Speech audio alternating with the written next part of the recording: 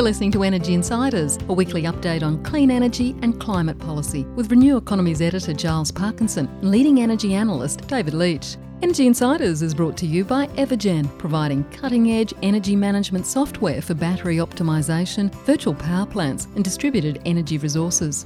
And Pylon, helping solar installers and retailers design high-resolution solar proposals in minutes. Hello and welcome to this latest episode of the Energy Insiders podcast. My name is Giles Parkinson. I'm the editor of Renew Economy, along with its sister sites, One Step Off the Grid and the EV-focused The Driven, very much in the news at the moment. But joining me, as usual, is ITK analyst David Leach. David, I trust you are well. Giles, I'm recovering from a virus as it happens, but I'm well enough to do this podcast and trust our listeners as interested in electricity and decarbonisation as ever. Well, absolutely. Otherwise, they probably won't be here. Anyway, we've got a very interesting guest. First up, Rod Sims, we very well known regulator, head of the ACCC for many, many years, and IPART before that, has played a critical role in some of the great competition debates around the country, not least of it around electricity. He has now re-emerged along with Professor Ross Garnaut as the co-founders of a new institute called the Superpower Institute based in South Australia. And we caught up with Rod Sims a while ago, and here's what he had to say. So Rod Sims, thank you very much for joining the Energy Insiders podcast. A pleasure to be here. Thank you. Tell us about the Superpower Institute, what its aim is, and how it came to be that Australia's competition czar should now become a proponent of this massive transition in Australia's economy. Obviously, I've been following the debate. I've been pretty close to public policy for about 40 years, and so I've been following all these debates. But at the ACCC, there's just so many things else to do. You can't give your mind to everything. But I was asked by Ross, who I've known for a very, very long time, to launch his Superpower book, which I did. And as soon as I read the dust cover, I knew that this was just a brilliant idea. And of course, Ross has refined the ideas since then.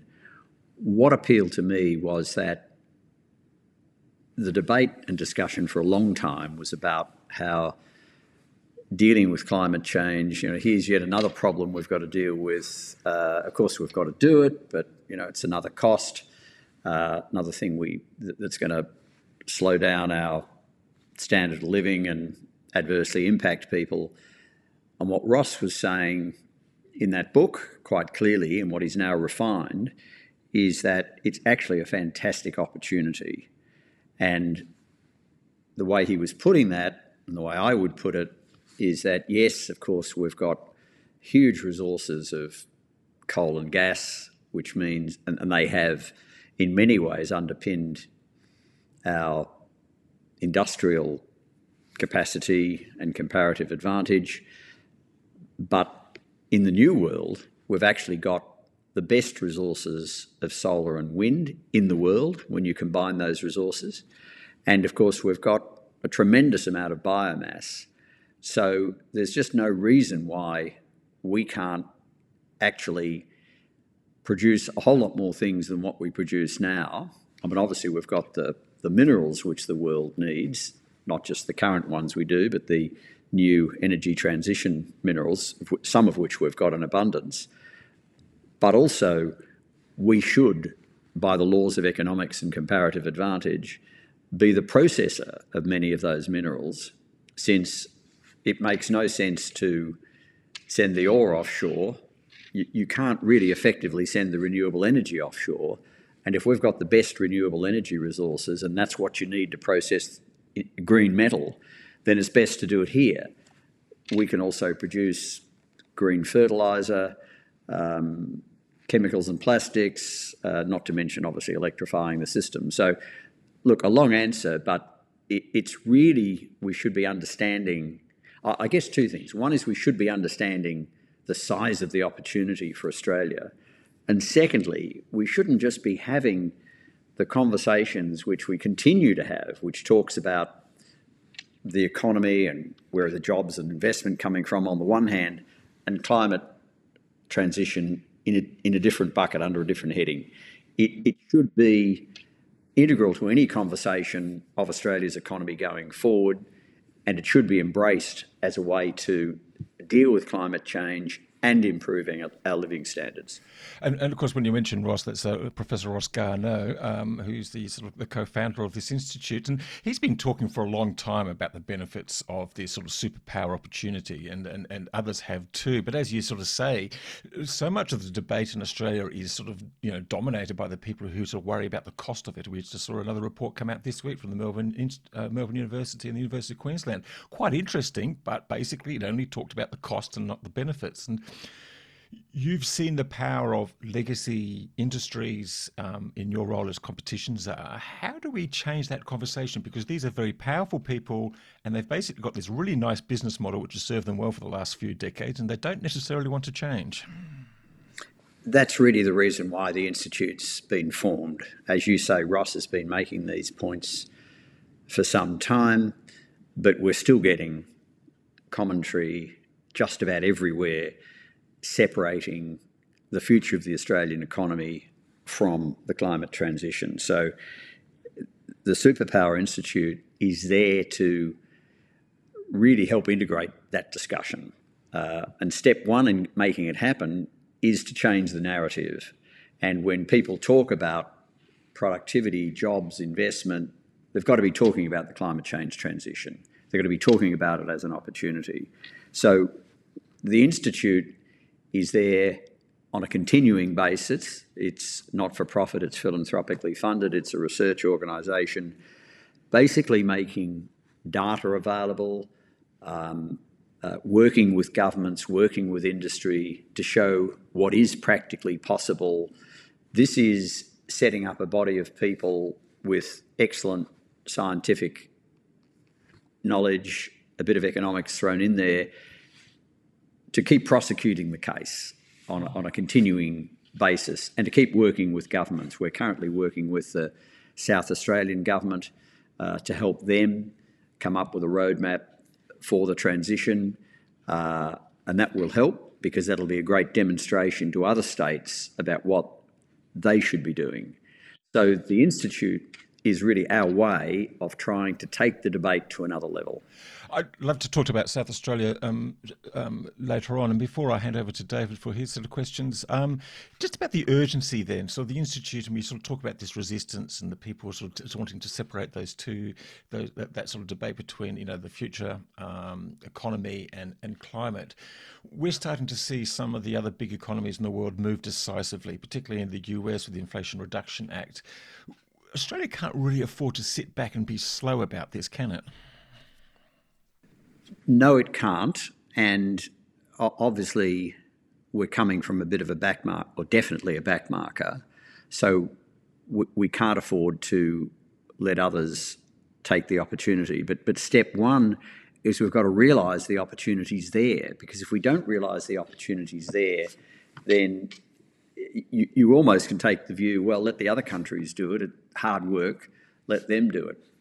We've got to change the narrative so people understand this is an opportunity for us. We've got a massive advantage in terms of our solar and wind resources and our land mass to actually be the leader here. You read all the time about different countries wanting to do things with biomass or with solar. They don't have the land. They don't have the sun. And of course, wind farms out in the ocean, which is fine, but we've got wind resources sitting in various parts of this immense country. We should own this opportunity. So we have to get people convinced of that. And then, of course, they can understand that, hang on, if we don't do something, others are going to take this opportunity away from us. Step one is realise this is actually an opportunity. Yes, there's a climate change imperative, but this is an opportunity for Australia and we shouldn't let others grab it. It's a natural opportunity for us. I should just add, I don't think all those other countries doing things is necessarily harming us, because the more that happens, the better. And there's just so many countries that can't do what we can do. I think there's plenty of space for us. But clearly, the faster we move, the better off we're going to be. So, Rod, it's interesting to me because I've been thinking about this for years. First of all, let me just ask, what role do you think federal government policy, something you've probably thought about in various fields for a long time, what do you think the role is for actual policy? Let me just point to the Inflation Reduction Act. On this very podcast last year, we had Evolved Economics from the USA, Ben Haley's pointing out that, they'll be able to write wind and solar PPAs in the United States because of the tax advantages at, 10 and 20 US dollars a megawatt hour, which is lower than what we can achieve in Australia right at the moment, half. It's all very well to say we've got a great resource, and it's true, but it's like what I remember about when I was talking to one of my professional guitarists who's very, very talented, and he went to see a producer and he played something, and the producer said, you can really play. That's about 10% of what you actually need. Yeah, look, good question. The role of government here, I think, is that there's an enormous amount of infrastructure to be built. Some of it is going to be a monopoly, and I think there's a role for government to build that infrastructure. We've got to build it quickly.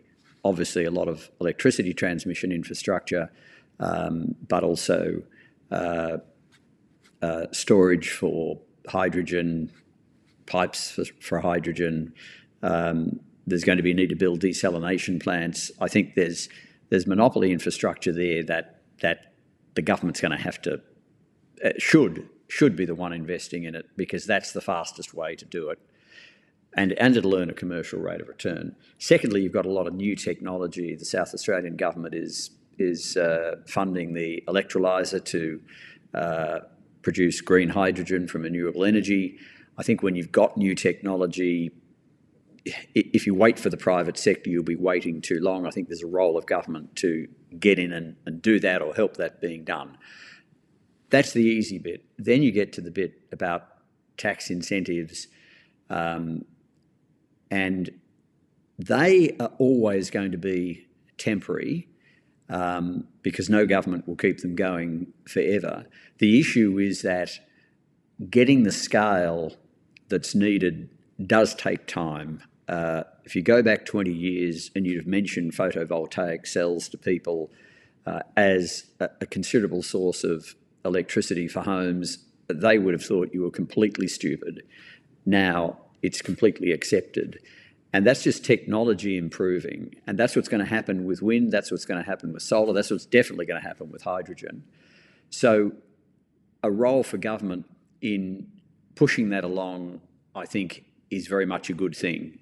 And what the Institute's going to do, and obviously we've only just started, is to think through those issues and how best to facilitate them. Obviously, the first best way of doing it is if we had a proper carbon tax, because that would send the right price signals, that would raise revenue. It's the obvious economic way to do it. Economists learn that in the first week of their course. So that's one way to do it. Tax incentives might be another way. We'll be working on what is the best way, but there's a central role for government in this transition. And the good news is it's a role for government supporting where Australia will have a comparative advantage. It's not a role for government supporting industries that have no long-term future in Australia. This does, so I think there is an active role for government. And I think that's a big role for the Commonwealth, working with all the states. I think that's a very interesting economic question, which our listeners probably don't want to hear too much about right this very second, as to whether the carrot, like we have in the United States with tax incentives, and the production tax incentives been going for a good 20 years. It was always going to be phased out 1 year later, but it never was. And now it's like tripled and trebled and quadrupled in size. Or the stick, which is a European approach with the carbon price and the carbon border tax, is actually going to be the more effective approach in the longer term. I personally think that actually the carrot approach is the easiest one politically. Everyone loves a tax deduction, and it's very hard to argue that someone shouldn't get it. But that's one thing. Now, the other thing I wanted to ask about is that having the lowest cost of renewable energy is only one component. Like if I think about something like, I don't know, like an aluminium smelter, for instance, and we say we wanted to make green aluminium in this country, then the firming part of it, you've got a very fixed load there, is also important. And Australia doesn't really have much firming advantage, do we, compared to, say, European hydro or all the gas in the United States. It's very early in the life of your business, but how are you thinking about that? Just quickly, going back to the other topic, the government budget is under pressure and we have to recognise that. Also, we have to recognise that the Europeans may well press ahead with carbon border taxes anyway. So we really need to take a good look at what's going on around the world and what's possible here. And so I guess I'm really just signalling the possibilities rather than a preference for one or the other. But it's a key piece of work of the Institute to contribute to that discussion.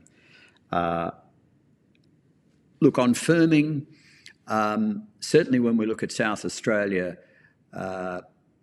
just as an example, the combination of wind and solar does tend to, when one's down, the other one's up, they tend to complement each other. If you are building hydrogen electrolyzers, they need energy, but you can vary that energy so that can play a role in making sure that those who need constant electricity from renewable sources have it. We do have a fair degree of pumped hydro potential.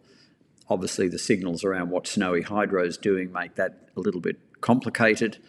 I'm personally not worried about the firming. If firming means that we need a trivial amount of gas peakers for a few more years, I mean, frankly, who cares? You're sitting here with a coal-dominated electricity system on the East Coast. You've got gas-fired generation that is closed cycle, so it's on 50% of the time. The only thing you need for firming is, if you do need gas, it's a trivial amount of gas, and you won't need that for that long. So whether we're doing it with balancing wind and solar and balancing hydrogen, obviously that's a little way off, but not that far off. We do have the pump storage, a little bit of gas for a while. I really don't think firming's the problem. I think we can solve that quickly and effectively. I'm inclined to agree, but I'm not sure that everyone else does. And I'll hand back to Giles in a minute, but I just wanted to ask one more question about the Institute itself. I mean, what sort of resources do you think, in terms of people, I guess, and do you actually need to make a bit of a difference here? I mean, there's a lot of voices out there saying different things. What's going to make the Institute different to, say, the Climate Council or any of the other good and worthy businesses that are trying to get themselves heard? We want to work with them. We're going to be out there looking hard at the gaps that are there. We're going to try and bring excellent science, some of the leading academics, together with public policy skills, but we're very much about gaps. So we're here to make a difference. We're here to see that the transition works effectively for Australia, that it works quickly. If it starts working effectively for Australia and quickly, and there's not much we have to do, that's fantastic. We're not here to elbow anybody out of the way. At the moment, we judge it's not being picked up well enough, and there are practical things we can do, and so we'll do them. But very much want to collaborate with other climate organisations completely. Very much want to collaborate with governments and industry, but we're in the gap-filling business. What's needed? Sit back, look around. What's missing in the debate? What do we need to inject into it? The issue you mentioned earlier about carbon border taxes, subsidies versus carbon taxes, those issues are ones we obviously need to think about. In terms of size, look, we've just started. I've given this speech, I'm giving a speech in South Australia, so that inevitably drew attention to us. So we thought we'd better tell people we're here. Journalists found out about it. So again, we had to respond. But we, to be blunt, we've got philanthropy money that gets us going. We need more philanthropy money to be effective. So we're going to spend a bit of time now really focusing on that to make sure we get the resources we need. We don't need many resources. We're not going to be anywhere near as big as some other climate organisations because, as I say, we're about targeted gaps, doing what we think is needed. So, we may well just simply be a 10 to 15 person organisation. You've got some very senior names and with a lot of, great track record here at the top between yourself and Ross Garnaut. I've always admired Ross's work. I'll hand back to Charles. I'm just wondering whether you can actually reveal who the philanthropic backers are, or is that a bit sensitive? Look, I'm just not sure whether all of them are in a position to be acknowledged, so I might just hold that one for now. But the key point, if there's a message coming out of this, is we need some more. Can we have some more, please, sir? Some of the opportunities that you describe, one of them is in sort of added value on metals and refining and what have you. I'm wondering whether you're thinking about new industries here, or whether you're sort of talking about sort of converting the existing sort of refiners and refining measures that already happen in Australia. I think in the first instance, so it's a bit of both. I mean, again, if you go to South Australia, you've got the electrolyser being built near existing magnetite ore deposits, near processing facilities. So you can build on all that, and of course it's near renewable energy as well. You can build on all that. Whether the existing organisations want to do it or not, again, there's policy issues there. They should be willing to pick up these opportunities, but we've got to make sure we've got the incentives and settings right to encourage them to do that. We're hoping, therefore, that the existing companies will do it, but I'm also sure that we're going to have new companies. It's going to be a mix of both. And, what is good about all this is that Australia has an excellent track record of being innovative in mining, innovative in agriculture, and innovative in certain types of industry. And this is what we need now. So we've got a base to build from, but we've got to actually understand that, mining is going to play a central role here. And that's actually an interesting message to get out to people. You mentioned Ross's work, and I think it has been fantastic work. Ross points out that about 8%, 7 or 8% of the world's emissions are used to make steel. Now, to some extent, you might try and move the economy away from steel, but you won't completely move the economy away from steel, aluminium. Of course, you need copper as an energy transition mineral anyway. We've got those resources. It just makes a lot of sense to process them here. We've got the sort of skills that know how to do that, but we're going to need more skills in mining, metallurgy and geology. And the existing companies have got those systems to be able to do that. I think we'll be looking to them, and we'll be looking to new companies as well. The biomass, you do need to plant a lot of trees, and I'm particularly taken with the concept of mallee scrub. It grows quickly, it has deep roots in the ground, you chop off a bit, other bits grow, and you need to have sustainable carbon, if I could put it that way. Grabbing coal and oil and gas out of the ground that's been a billion years in the making, that's causing the problem. Grow mallee scrub, they absorb carbon, you can then chop down bits of it, it'll grow again and absorb more carbon, and when you use it, it may emit a bit of carbon, but it's all balancing. But you can see from that, you need a lot of it, and you need a lot of land, and it grows on semi-arid land, and we've got that land, and we've got a great agricultural history. So I think this builds completely on what Australia has shown over years it is really, really good at. I think it'll be a combination of new and existing companies.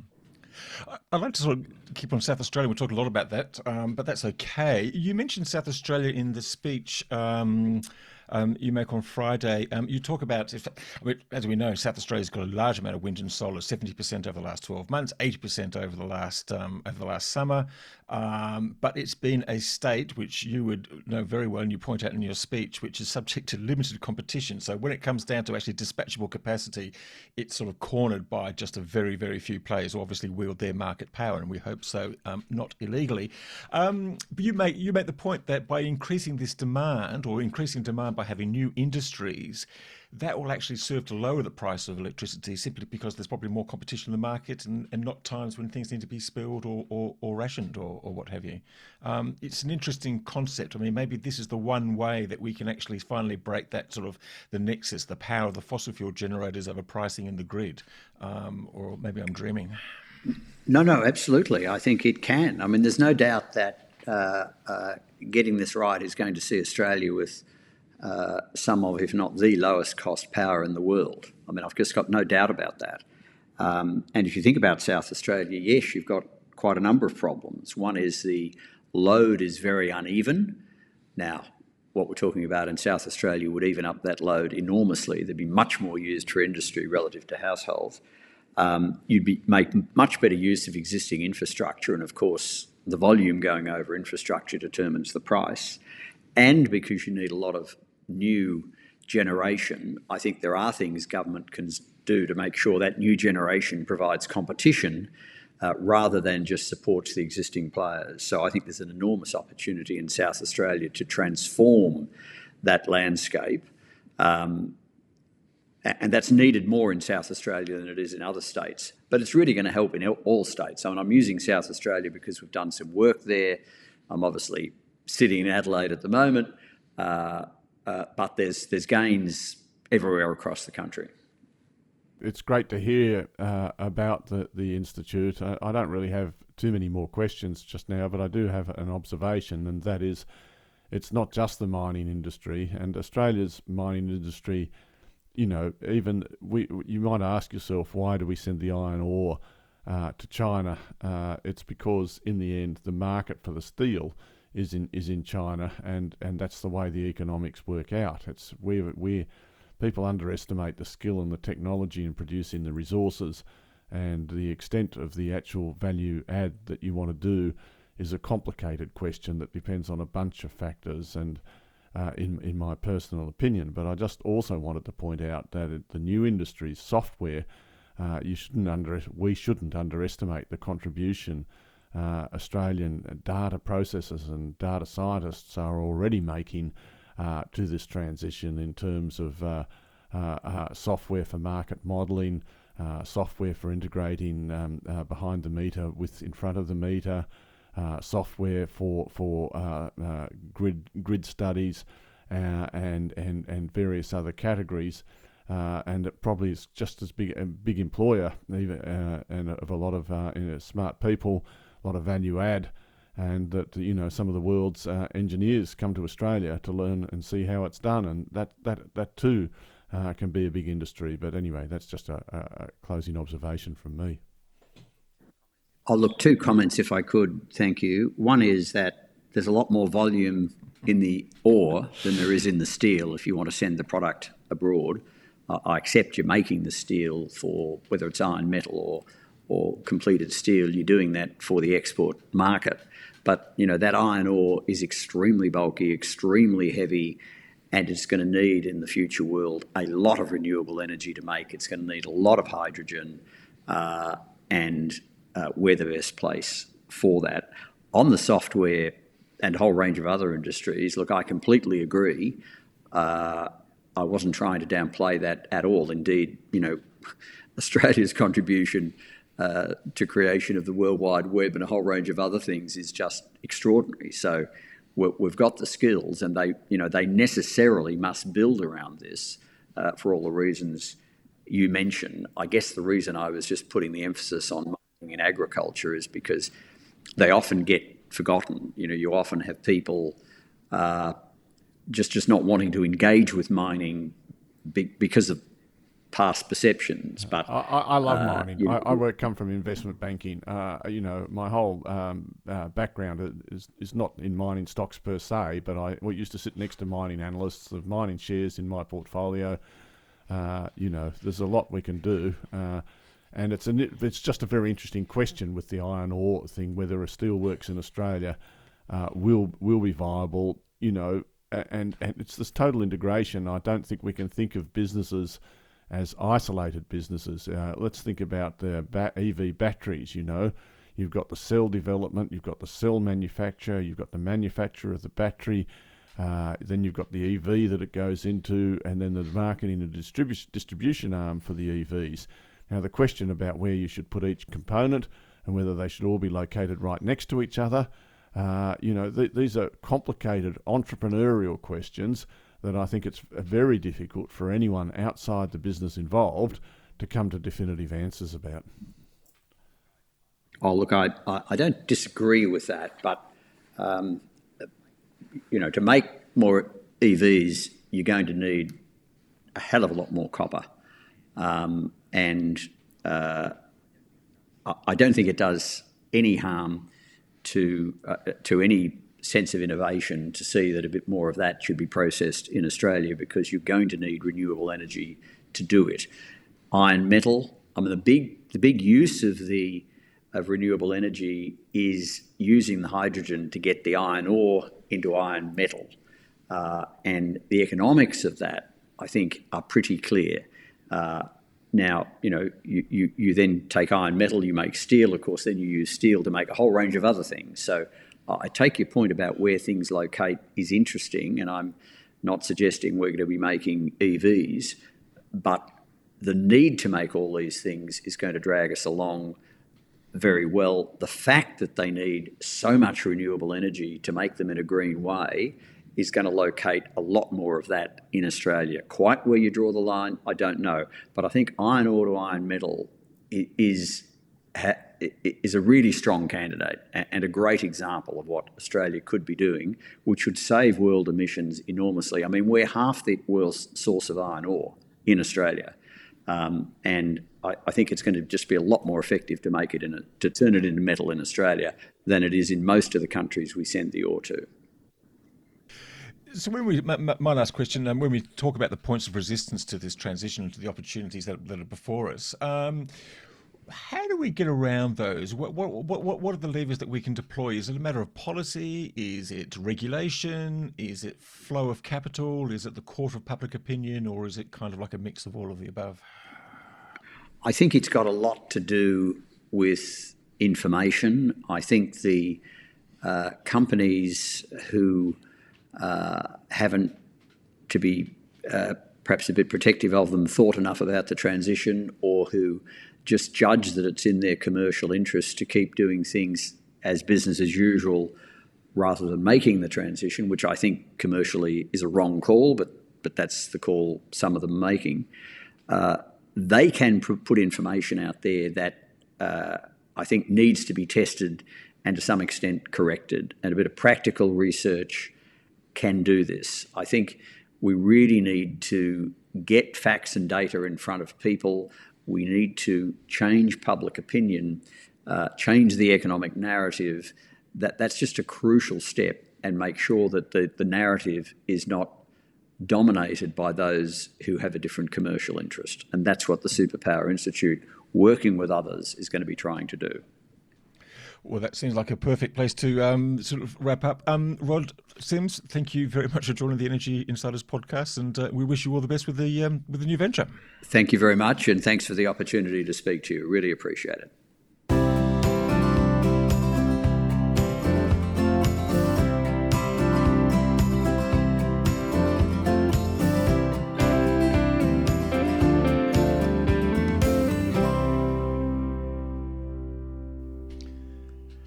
That was Rod Sims, the chairman of the Superpower Institute. David, look, pretty interesting stuff. Probably a shame he wasn't sort of saying those sort of things out loud when he was head of the ACCC, but better late than never. Look, I suppose there's a limit to what you can say when you're the head of the ACCC, and it's not really your job to be setting or advising governments about policy, but certainly, it has been a policy malaise in Australia, which has only been arrested to an insufficient extent, in my opinion, federally, by a federal government that is certainly moving at an only just noticeable pace. I mean, that's a little harsh, but I still think we could be, when you compare the giant strides that the United States has made with the Inflation Reduction Act, and I start to look at the investment going into the United States, and it really, really is going in there at a massive rate as a result of that act. And I think how much more we can do in Australia. It's fine to have institutes and lots of talk, but it's really action, and I think the same goes for, doesn't it? You'd know better about me, that the EV and emission standards policy that's been released, that despite all the talk, we have to have some more. Well, that's right, yes. Well, you could probably say that the federal government has changed the conversation, but probably not enough of the policies. And we saw that with the safeguard mechanism, probably a step in the right direction, but probably not a step far enough. And I think we can say the same thing about the EV policy. Very welcome the fact that they're committed to an emission standard, but by golly, we've been talking about this for at least a decade, and we've just seen the US come out with a very, very strong standard that they think is just going to sort of electrify, quite literally, their fleet. And we're still waiting for a decision. And I guess the fear is, having kicked the can down the road, the fear is that somehow it's not going to be strong enough, it's not going to be quick enough. And, there's so much interest in EVs at the moment in Australia. Well, Giles, I think, let's talk about a bit out of school in a sense. It's quite obviously the Japanese are not on board with EVs. Japan car makers, and particularly Toyota and I guess Mazda, are by far the biggest sellers of cars in this country, and they've got no interest really in promoting an EV strategy because they can't benefit from it. That's point one. And point two, what I think has got the federal government also keeping an eye on things, is that it's going to actually raise the price of fuel vehicles. You may save money as a motorist because you pay less for your petrol by having more efficient motor over time, but the sticker price is going to go up, and that's going to get some blowback in certain parts of the country, particularly in North Queensland, where anything from the 21st century is treated with a fair amount of suspicion. It's interesting what you talk about with Toyota and or you could probably put Mitsubishi and Honda in there as well. They're just so used to their current business model. It's a bit, what Rod Sims sort of touched on. People sort of, industries don't want to change anything. And it was fascinating to see Elon Musk come out this week and releasing the Tesla results. And they've been sort of lowering the prices of their cars in the China, US and Australian market for that matter. And Elon Musk was talking about, we can actually sell our cars at zero margin, and we can sort of gain on all the other things that they add on. And he says in particularly autonomy, but there's a whole bunch of other things that you could add on.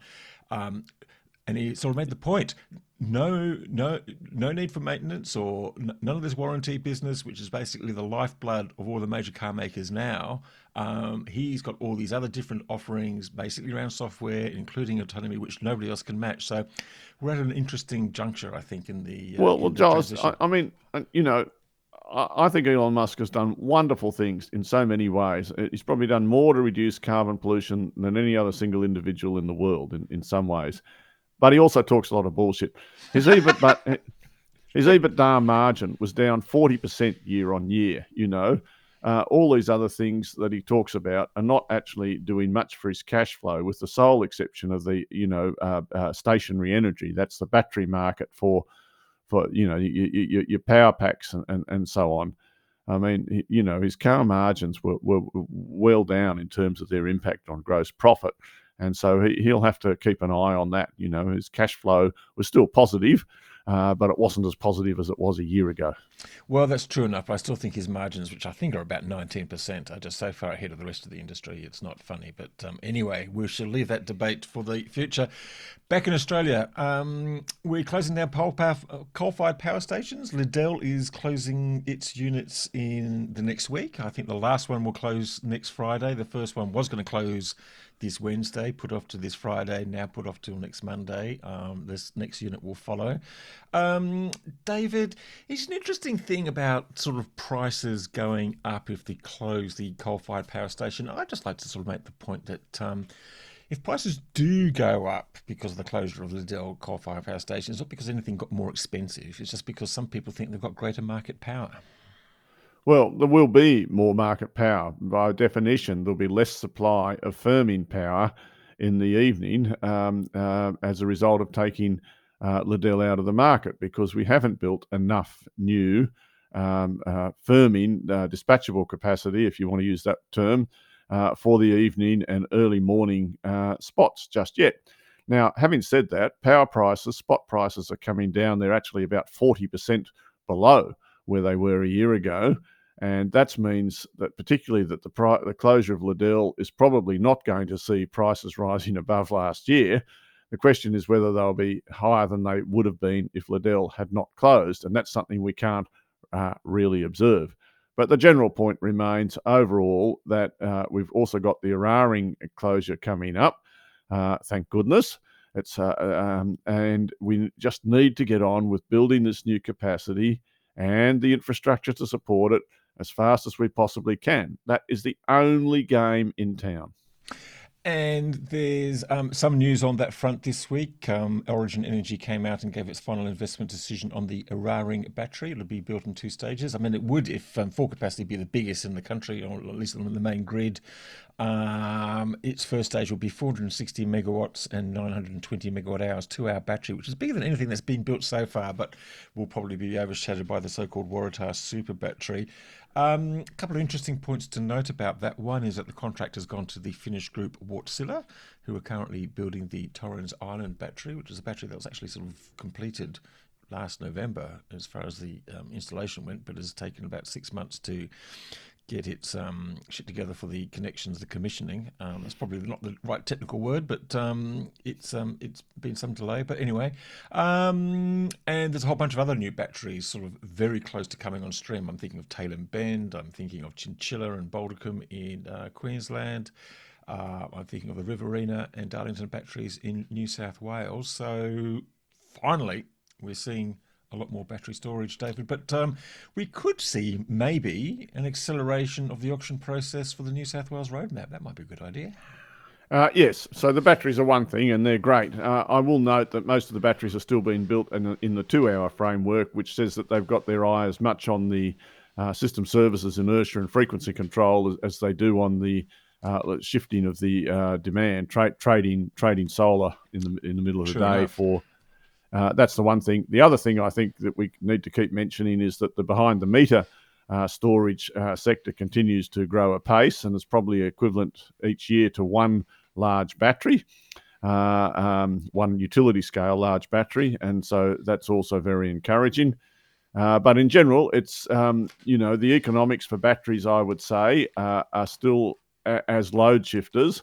They're still not quite competing on their own against gas, existing gas. They compete quite well against new gas, but not against existing gas, I don't think, just yet. But if we add in the system services revenue that they get, then I think the economics do get over the line, and that must be the case because they're all getting built. That's right. And look, it's one final. I'm not too sure what else you want to mention before we sort of sign off, but there's a lot of efforts towards electrification at the moment, which is quite interesting.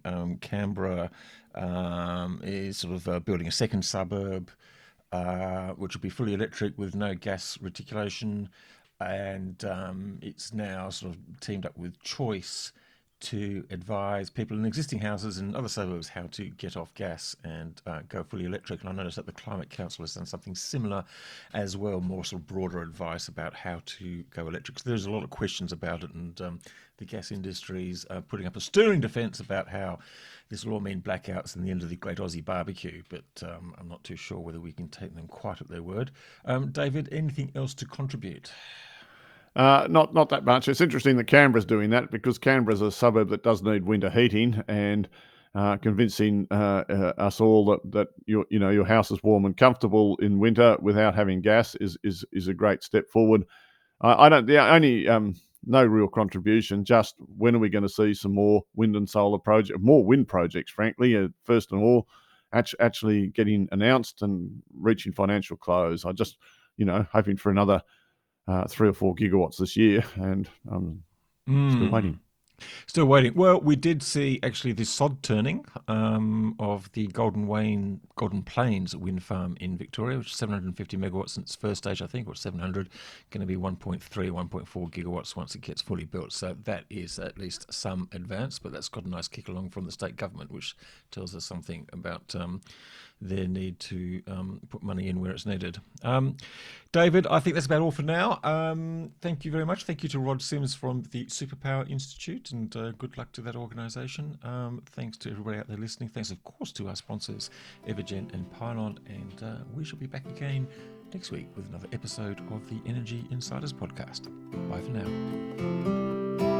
Energy Insiders was brought to you by Evergen, the market-leading renewable energy software business that optimises residential and commercial solar and battery systems. Evergen enables large numbers of systems to operate as a single fleet, so network operators can use them as a virtual power plant, generating significant value for consumers, network operators, and the energy system as a whole. Evergen software is powering the energy system of the future. Energy Insiders was also brought to you by Pylon. Pylon provides easy-to-use solar design software for installers and retailers with pay-as-you-go pricing, no monthly cost and no lock-in contracts. Join Australia's top solar companies who trust Pylon to design high-resolution, CEC-ready solar proposals.